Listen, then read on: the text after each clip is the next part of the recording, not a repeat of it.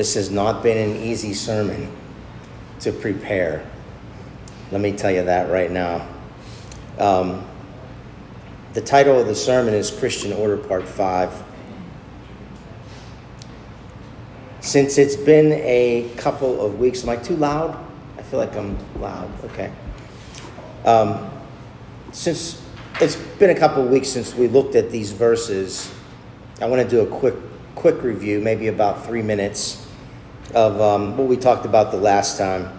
God willing, we'll answer your questions about head coverings and long hair.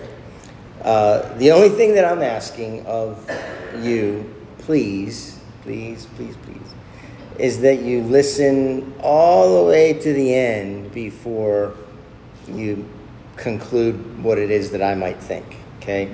I'm trying to avoid getting stoned halfway through the sermon. And the last sermon was 30 minutes, and the one before that was around 30 minutes. So this one's going to be a little bit longer than 30 minutes because we have to get through this. This is our third sermon on these verses, and I want to wrap these verses up. Okay, so let's dive in. 1 Corinthians 11, beginning in verse 7, if you'll look in your Bibles. Paul says, "For a man ought not to have his head covered, since he is the image and glory of God. But the woman is the glory of man." The Apostle Paul is explaining in verse 7 of our text why a man's head should not be covered during worship.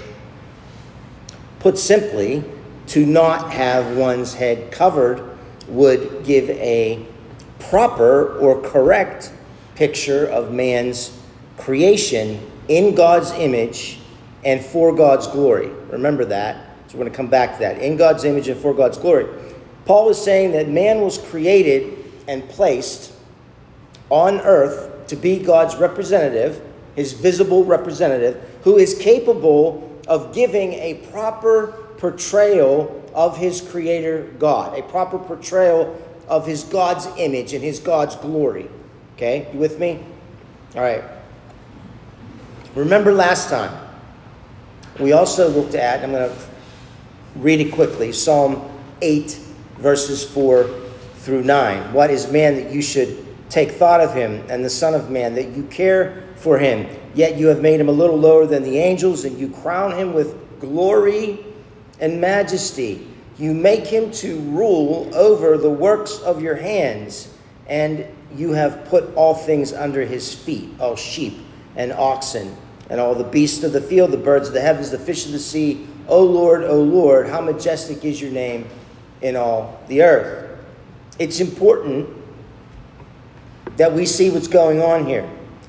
By being created in the image of God, by being in the glory, or by being the glory of God, and by being the official steward of God's creation on this earth, man represents God's glory, his headship, and his authority in this world.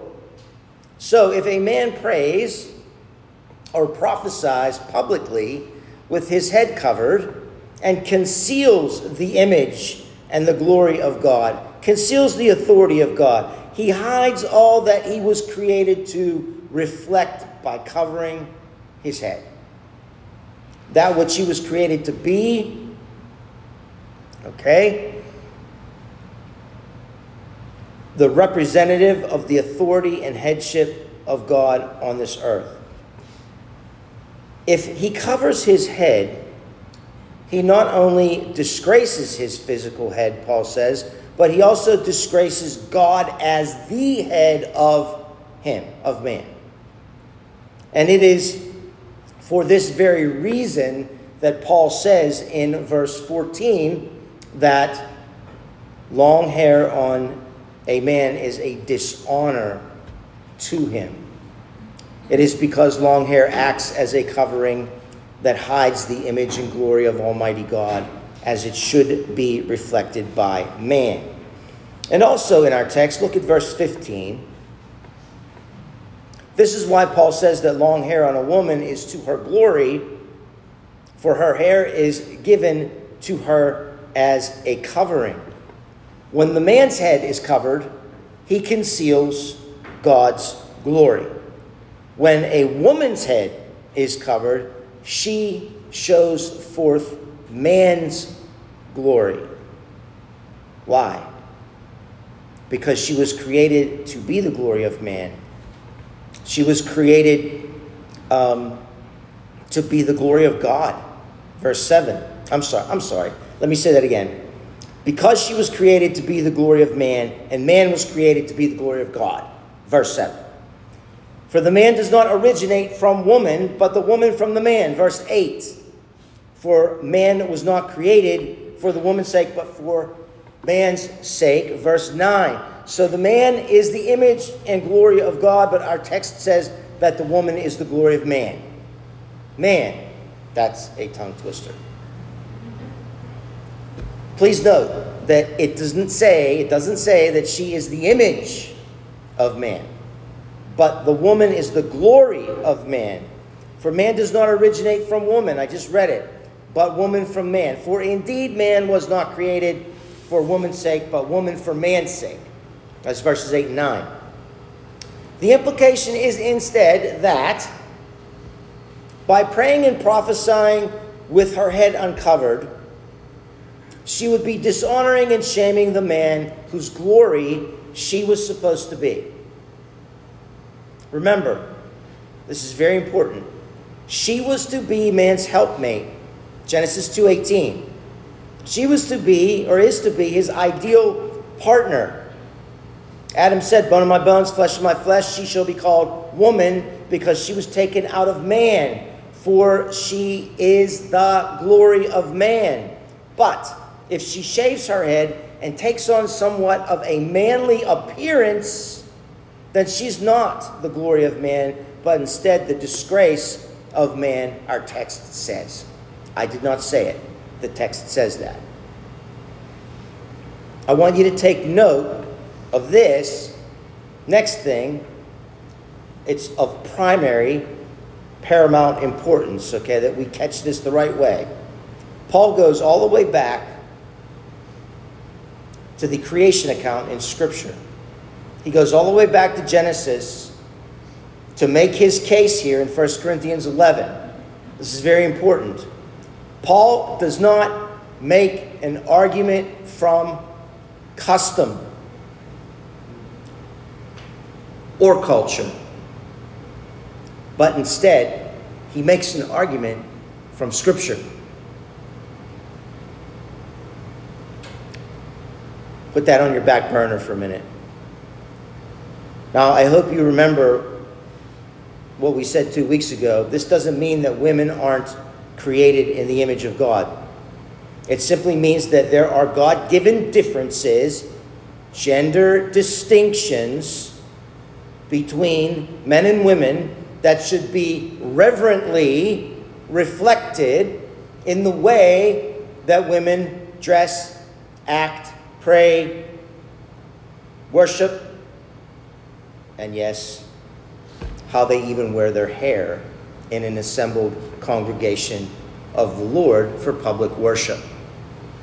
Men, listen, it's not hard. Men shouldn't look like women, and women shouldn't look like men. Now, of these gender differences, it is the men who have a particular role in representing God, or showing what God is like, reflecting him, if you will, and women in relationships show the excellence of men from whom they were created. Yet in both cases, Paul goes on to emphasize their interdependence upon each other. 1 Corinthians 11 and 12. He says, however, in the Lord, neither is woman independent of man, nor is man independent of woman. For as the woman originates from the man, so also the man has his birth through the woman, and all things originate from God. So, whatever conclusions you come to while reading this chapter, you shouldn't come away with the notion that the woman is of less worth. She's not. It's just that men and women, as I said in the past 3 sermons, have different functions and different roles along the way. Now let's continue on in our text with verses 13 through 15. 1 Corinthians 11. Judge for yourselves. Is it proper for a woman to pray to God with her head uncovered? Does not even nature itself teach that if a man has long hair, it is a dishonor to him? But if a woman has long hair, it is a glory to her, for her hair is given to her for a covering. I'm going to come back to that at the very end of the sermon. Her hair is given to her for a covering. Paul uses this word nature. Doesn't nature teach you? It's the same Greek word that's used in Romans when Paul talks about a man laying with a man, homosexuality, as being a sin because it goes against nature. Same Greek word. Now, some of you may be thinking, hey, wait a cotton picking minute. Didn't Jesus have long hair? No. Actually, he most likely did not have long hair. Despite the beautiful velvet picture of Jesus that your Meemaw has hanging above her recliner on the 70s paneling, okay, with the long locks. According to the customs of Jesus' day, he probably had shorter hair. The Jewish men, it's a good way to remember it, the Jewish men who had longer hair were Nazarites, and Jesus was a Nazarene. So during the entire period of their Nazarite vow, no razor was to be used on their head, Numbers 6:5. But Jesus wasn't a Nazarite, and he wasn't letting his hair grow. He was a Nazarene, so he most likely had shorter hair. None of those things matter here, though. It don't matter. Okay? And you'll say, wow, Mike, the sermon wouldn't be an hour and 10 minutes if you take the stupid stuff out that you say. Okay, so I used to let Amy read all my sermons before I preached them. It just got too laborious. It was like, okay, I got to change this, I got to change that, I got to change this. Ask her, she'll tell you. Anyway, although, during this time in which Paul was writing, we know that civilized men, whether Jews or Greeks or Romans, wore their hair short. We know that from secular history as well as Christian history. There is, and I'm not saying, please don't think I'm saying that all long hair in a guy is bad. Jonathan Edwards had long hair. Just try not to read in between the lines so that I could hopefully read in between the lines at the end. Okay, so there is another thing that's not going on here in our text. These Christian women in worship, this is the most important thing. These Christian women in worship are not being told by Paul to cover their heads because Paul is afraid that they will be mistaken as temple prostitutes. The vast majority of Bible commentators list this as the main possibility for Paul telling women to cover their heads during worship. They say,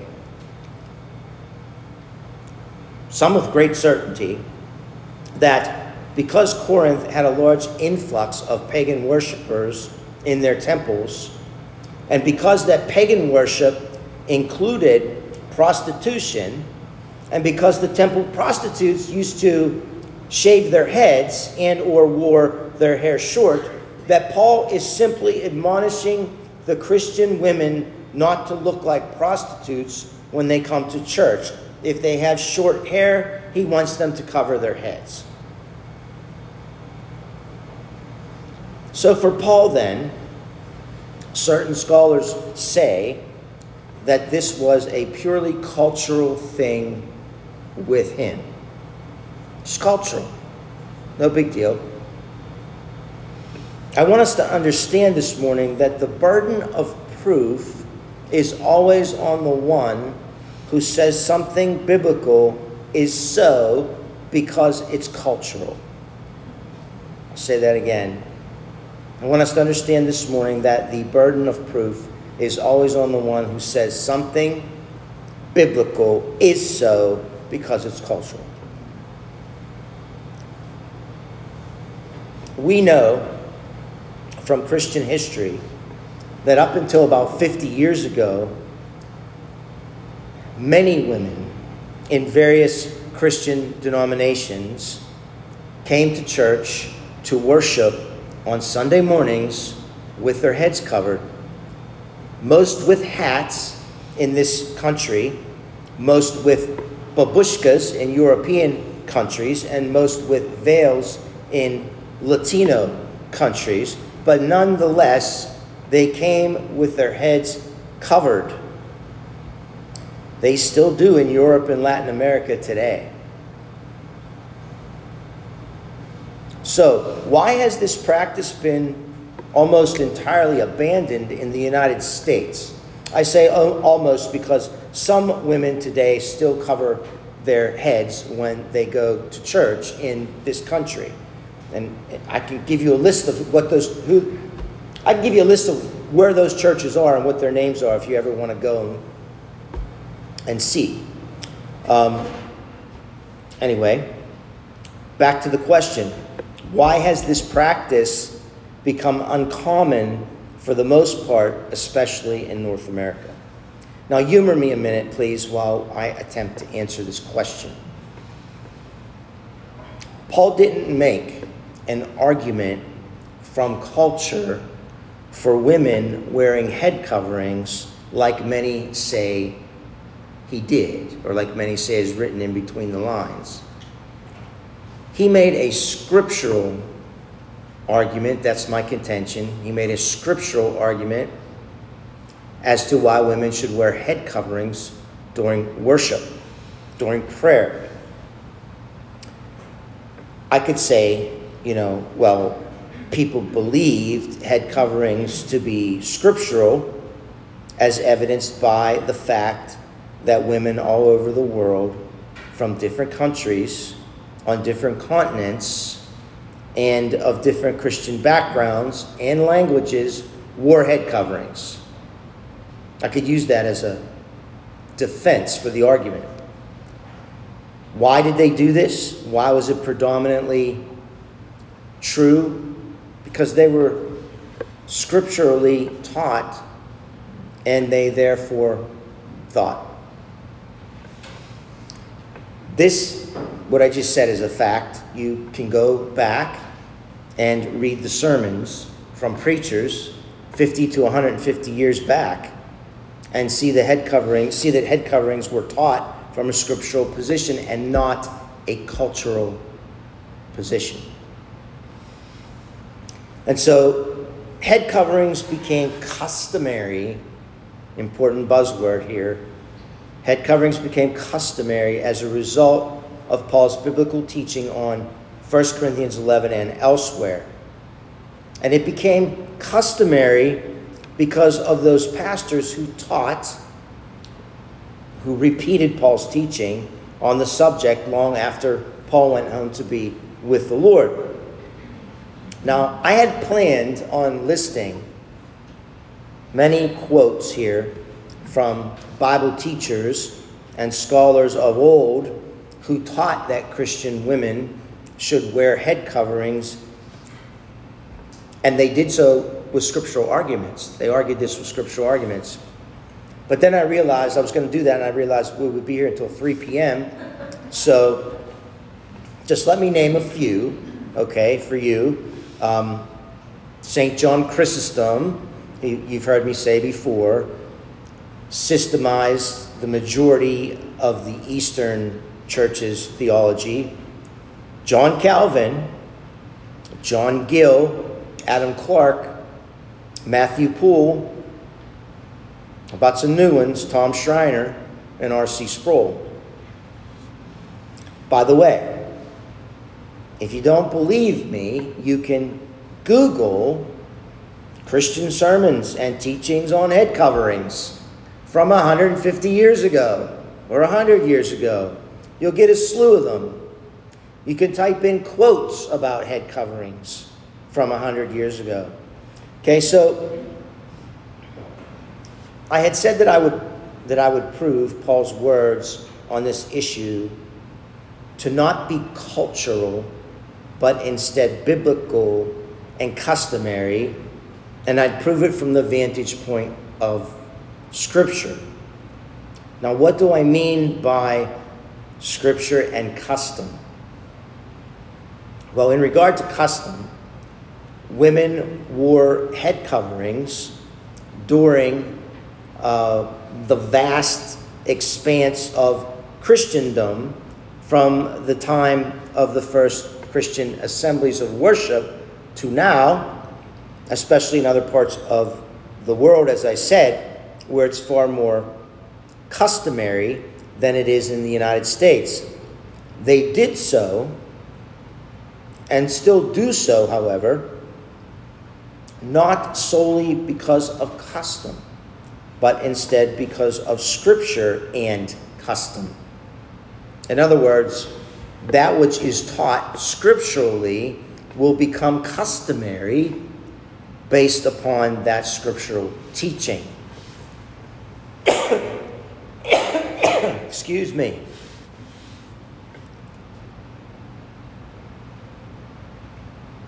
But I posed that argument from custom.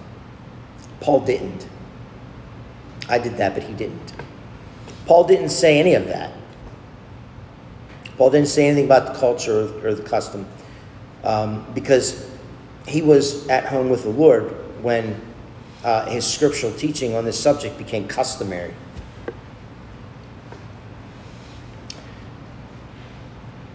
And I only proved head coverings as customary in other cultures so that I can defend Paul's scriptural teaching on the subject. I don't mean to be twisting and turning, but I couldn't word it any other way. I'll say it again. I only proved head coverings as customary in other cultures so that I can defend, which I'm about to do, Paul's scriptural teaching on the subject. It would have never become customary if it hadn't first become scriptural, especially in Paul's case. Paul could have said this. He could have said, hey ladies, head coverings are customary only, and so if you don't feel like wearing one, you don't have to because it isn't necessarily scriptural. Could have said that. But he didn't. He didn't even allude to that for a nanosecond anywhere in any of his teachings, especially in 1 Corinthians 11. Paul made a case for head coverings used in Scripture. Paul made a case for head coverings using Scripture. Mike, are you saying that all of the commentators are wrong who say that head coverings were just a cultural thing? Yes. It wouldn't be the first time that the majority was wrong about something in Christendom. And in addition, I am not the only one who disagrees with this cultural motif that commentators use to explain away this quagmire. I'm in pretty good company in my stance here. I'm with R.C. Sproul, Thomas Schreiner, Wayne Grudem, Gordon Fee, John Gerstner, giants.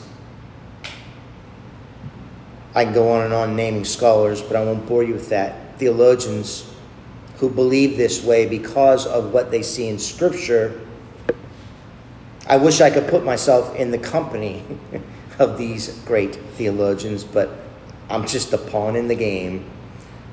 In fact, it was R.C. Sproul's teaching, and I kicked against the goads, kicked against the pricks, but it was his teaching that ended up bringing me to a place where I could finally understand Paul's scriptural argument in our text and elsewhere that other scholars also use, but yet other scholars say doesn't exist.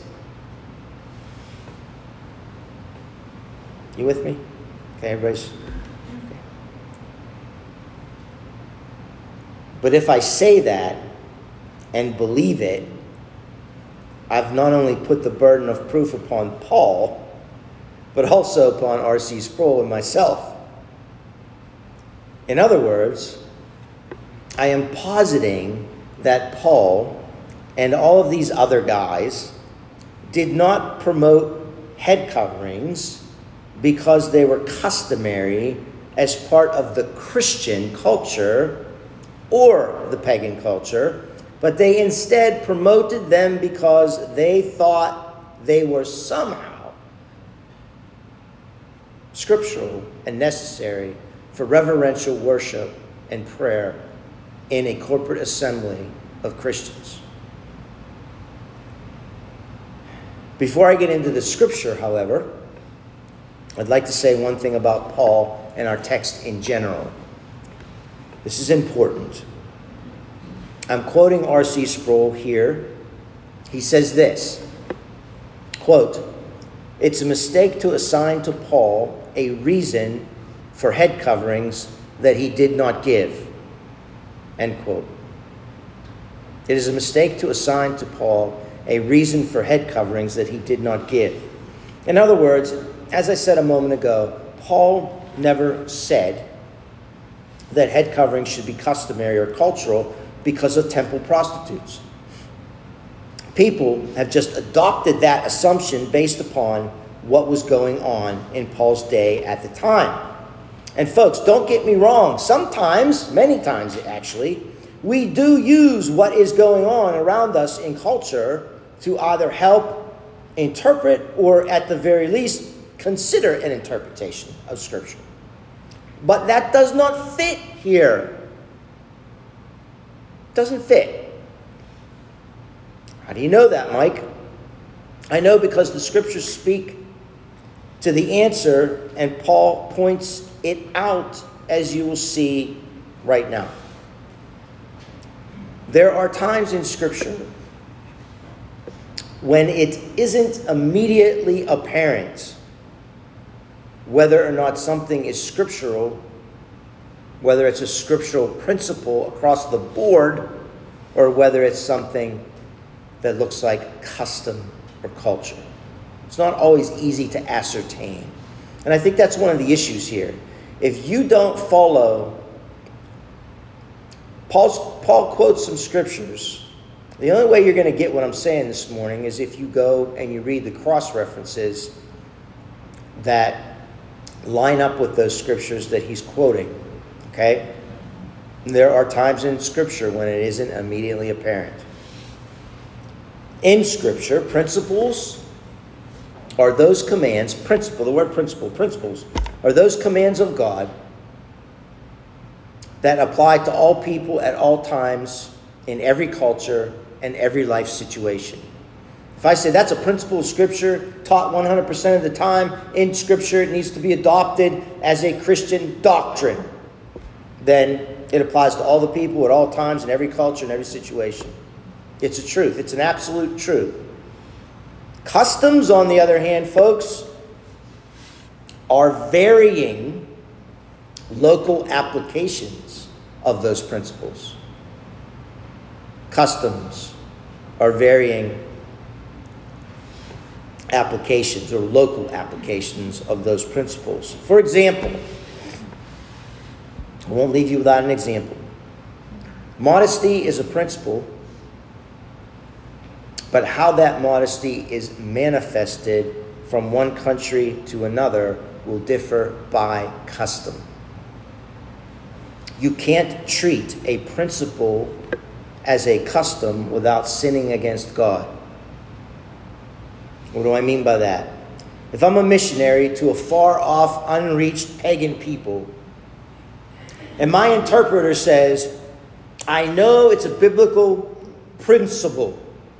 I know it's a biblical mandate, Mr. Missionary, to teach that one should not bear false witness against their neighbor.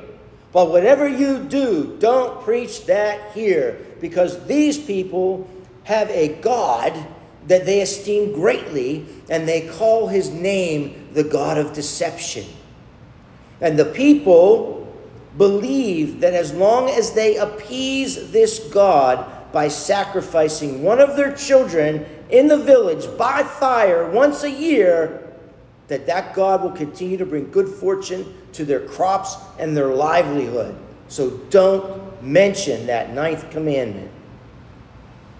That's their custom, my interpreter would say. That's their custom. That's what they do. Now, what am I going to do with that as a missionary? Of course, I am going to preach the ninth commandment of the 10 commandments because it is a principle. It is a scriptural mandate across the board. Genesis to Revelation. Thou shalt not bear false witness against thy neighbor. It applies to all people at all times, in every culture, and every life situation.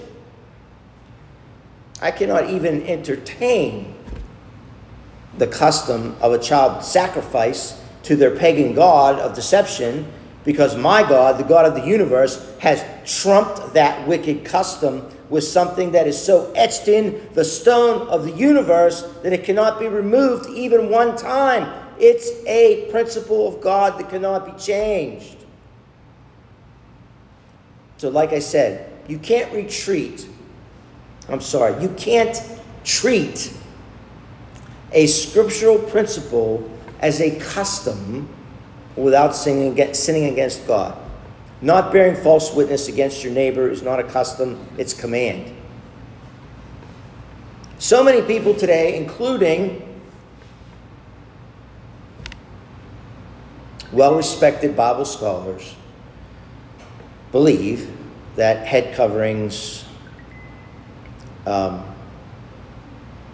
during worship on women was and is a custom, a principle that is scripturally mandated.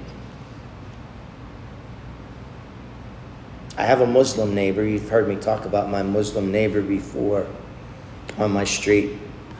About 20 years ago, he walked up to me on the street and point blank said, quote, "Hey, why don't Christian women wear head coverings in church?"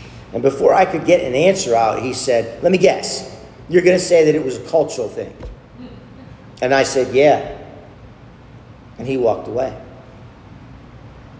We haven't talked about God since. I can't help but be badgered by the thought that if I was better equipped to give him an answer, I may have been able to make some evangelistic headway with him. Surely if I knew then what I've come to know in studying 1 Corinthians 11 now, I would have fared better for him and for the evangelistic cause. So don't you be like me and be ill-prepared. Okay? Be educated in the scriptures. Now, at this point in the sermon, I still haven't given you the information you seek. That's by design. I'm just trying to... God's going to strike me dead now.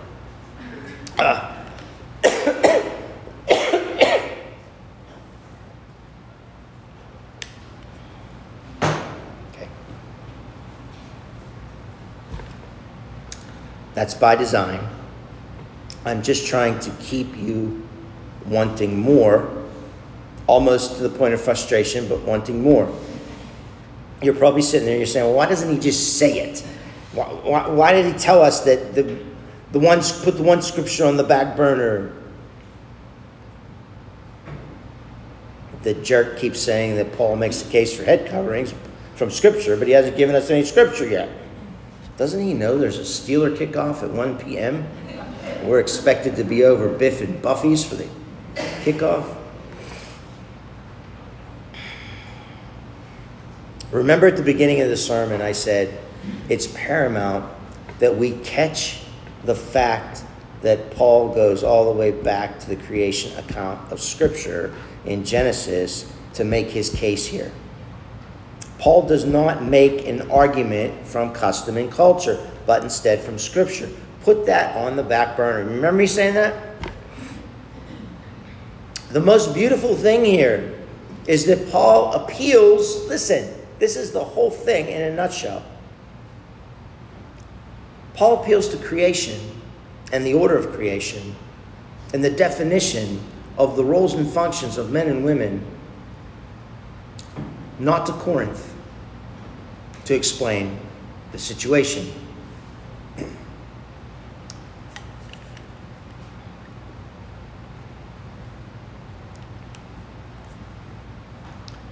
So when I say that he appeals to Scripture, that's what I'm talking about. Bear with me.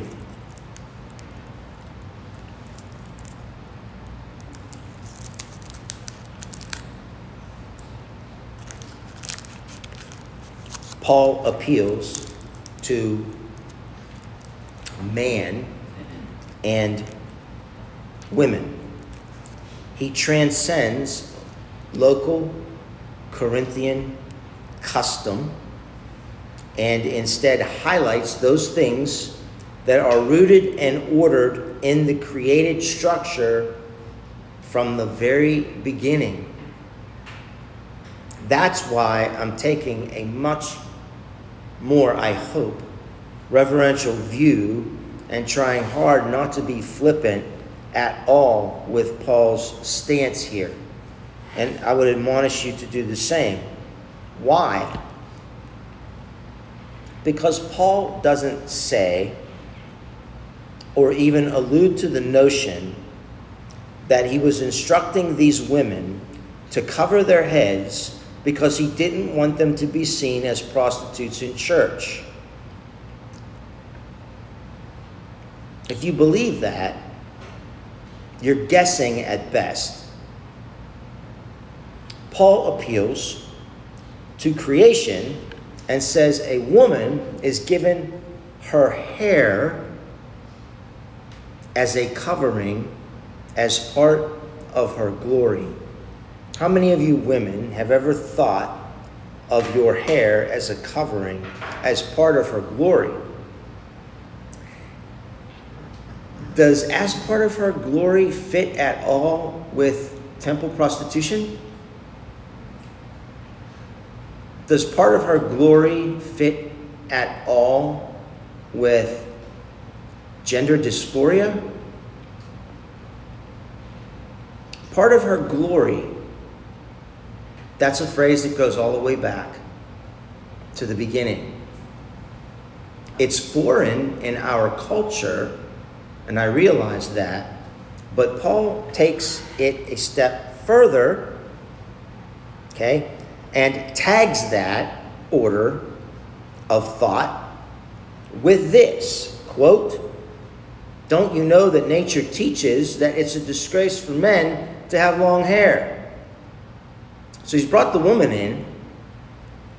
He's brought the man in. Remember a couple weeks ago when I mentioned the 60s, when men started wearing long hair? And what happened to women's hairstyles at that time? Women started wearing their hair short and up. Like bobs, pixies. What am I missing? There's another one. Bobs, pixies. Anyway, up, off the shoulders, off the neck. So, it was almost like the sexes were trying to engage in a race for who could distort their God-given gender the most. The females wanted hairstyles that looked more manly, and the males wanted hairstyles that looked more girly. It's a fact. Can't argue it. We have pictures online. Men and women wanted to pervert their God-given gender distinctions, their gender identity. And they succeeded at that. And as I said in previous weeks, this is continuing today in an unprecedented fashion with the whole trans movement. Paul says it's a disgrace for a man to wear long hair. How long is long, Mike? It's a relative term, isn't it? How long's long? Well, it has to be related to some sort of standard, right? Don't you think? And the only standard that would make sense is the length of a woman's hair. So when Paul says it's a shame for men to wear long hair, he means in comparison to women.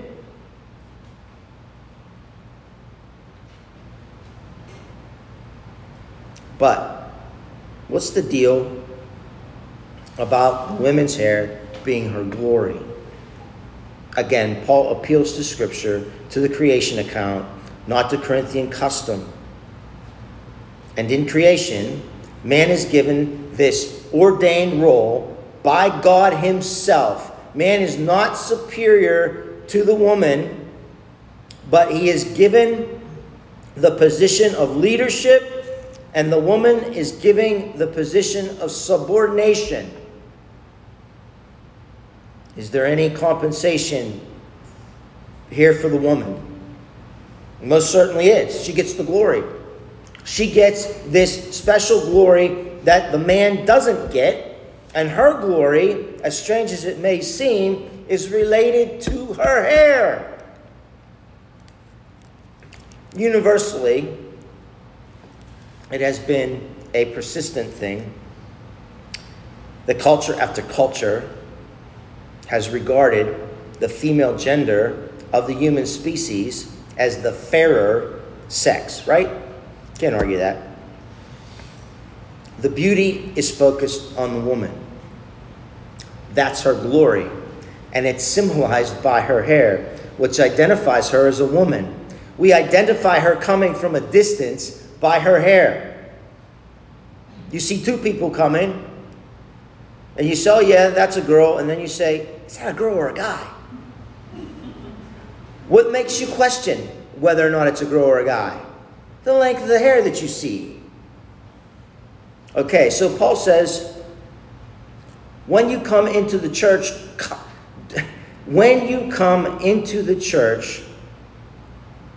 cover that glory as a sign of reverential submission. And then Paul says in verse 10, do this for the angels' sake. Now you gotta open up that can of worms, Mike. We got time. Now, there are people that take this verse and run with it to all sorts of crazy places. These are the Nephilim, and if women are too beautiful, they're going to come down from heaven, and they're going to have sex with women, and there's going to be more giants in all the land. I've actually heard people say that. That's the truth. Actually, recently. John MacArthur comments on this verse, short and sweet. Short, I could have spent an hour on this. Short and sweet, okay? He says, quote, it is proper for a woman to cover her head as a sign of subordination because of the angels, in order that these most submissive of all creatures will not be offended by non-submissiveness. We're talking about the host of heaven here, folks. When we come together in solemn worship and in the assembly of the saints, we come before the very presence of Christ and before the throne of Almighty God.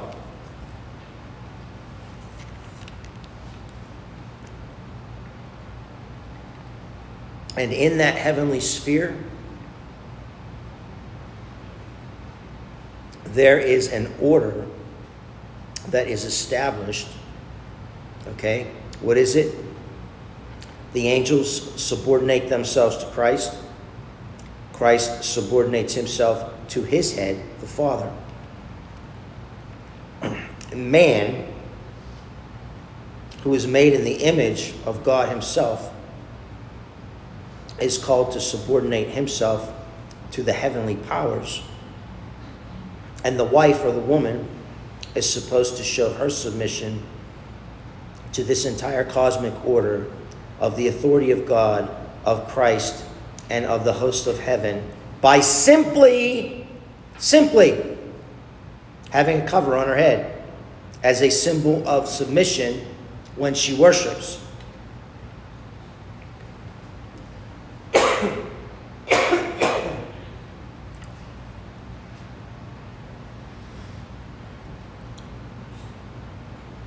Not done yet. Don't stone me.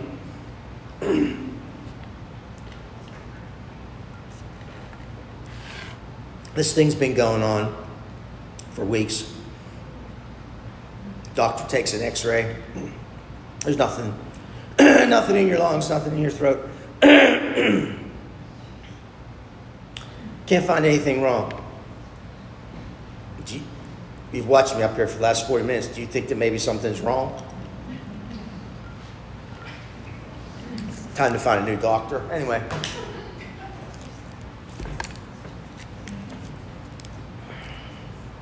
Let me find my place. I'm sorry.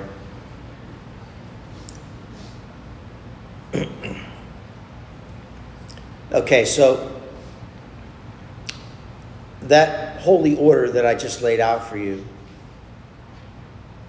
this all plays into that which I mentioned in the very first sermon on 1 Corinthians chapter 11, and that's gender distinctives. That's what this is all about, church. Men and women are created. They are different from one another, but they are both created in the image of God. They have different roles and functions as men and women, yet they complement one another in their differences. One of those differences is their appearance, especially the appearance on their heads, or of their heads. Their hair designates whether or not they are male or female. Their hair perpetuates the distinctions of these two genders, and those distinctions aren't to be messed with or perverted.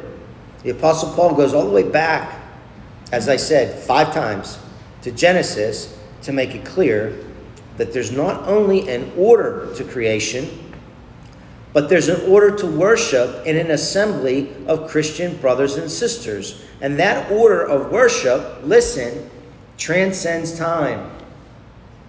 It consists of both earthly and heavenly participants that are not only very much a part of that order of worship, but who are also ministering spirits sent to serve those who will inherit salvation. Hebrews 1:14. The angels. We have to stop here. I'm not done yet, but I pray with all my heart that you are able to see what I've put before you this morning. So where do I come down personally on this stuff? I believe that Paul, and write these down if you want to check me on this, okay? I believe that Paul used everything he could in Scripture from Genesis chapters 1 and 2 to 1 Timothy chapter 2 verses 11 through 14. These are scriptures I've used in the past 3 sermons. To 1 Corinthians 11 through 15. To Ephesians 5, 22 and 23. Just to name a few. He used these scriptures to map out his argument in our text and elsewhere that males and females need to act in a way that honors their God-given gender, the way the Bible teaches that it should be honored, especially in a house of worship. He makes it clear, Paul makes it clear in our text and all throughout his writings, that men and women should refrain from anything that would somehow pervert their God-given gender distinctives. I agree with all of that I just said. In our text of 1 Corinthians 11, I tend to lean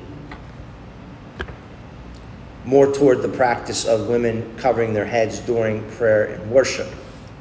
With that said, I would never expect any of the women at Abiding Grace Church to start covering their heads during worship, unless, of course, they feel inclined to by the Holy Spirit or self-conviction. Given what Paul says in our text, and given what I've read elsewhere by Bible scholars that isn't in this sermon, I could see myself as being in agreement with any woman who has long hair and as such believes, like Paul alludes to in the Greek, actually, we went over that 2 sermons ago, that her long hair alone can be the glory that covers her head, as opposed to a hat or a veil, for example. Remember when we talked about that? Anybody remember? The Greek word seems to denote that, and there's a possibility culturally too, that women put their head up like in a bun, and then during worship or during prayer they let it down as a cover of glory. So, as for long hair on guys, I think Paul is very clear. If you are a male and the length of your hair begins to either exceed the length of hair on the average female, or your hair length causes people to say, is that a guy or a girl?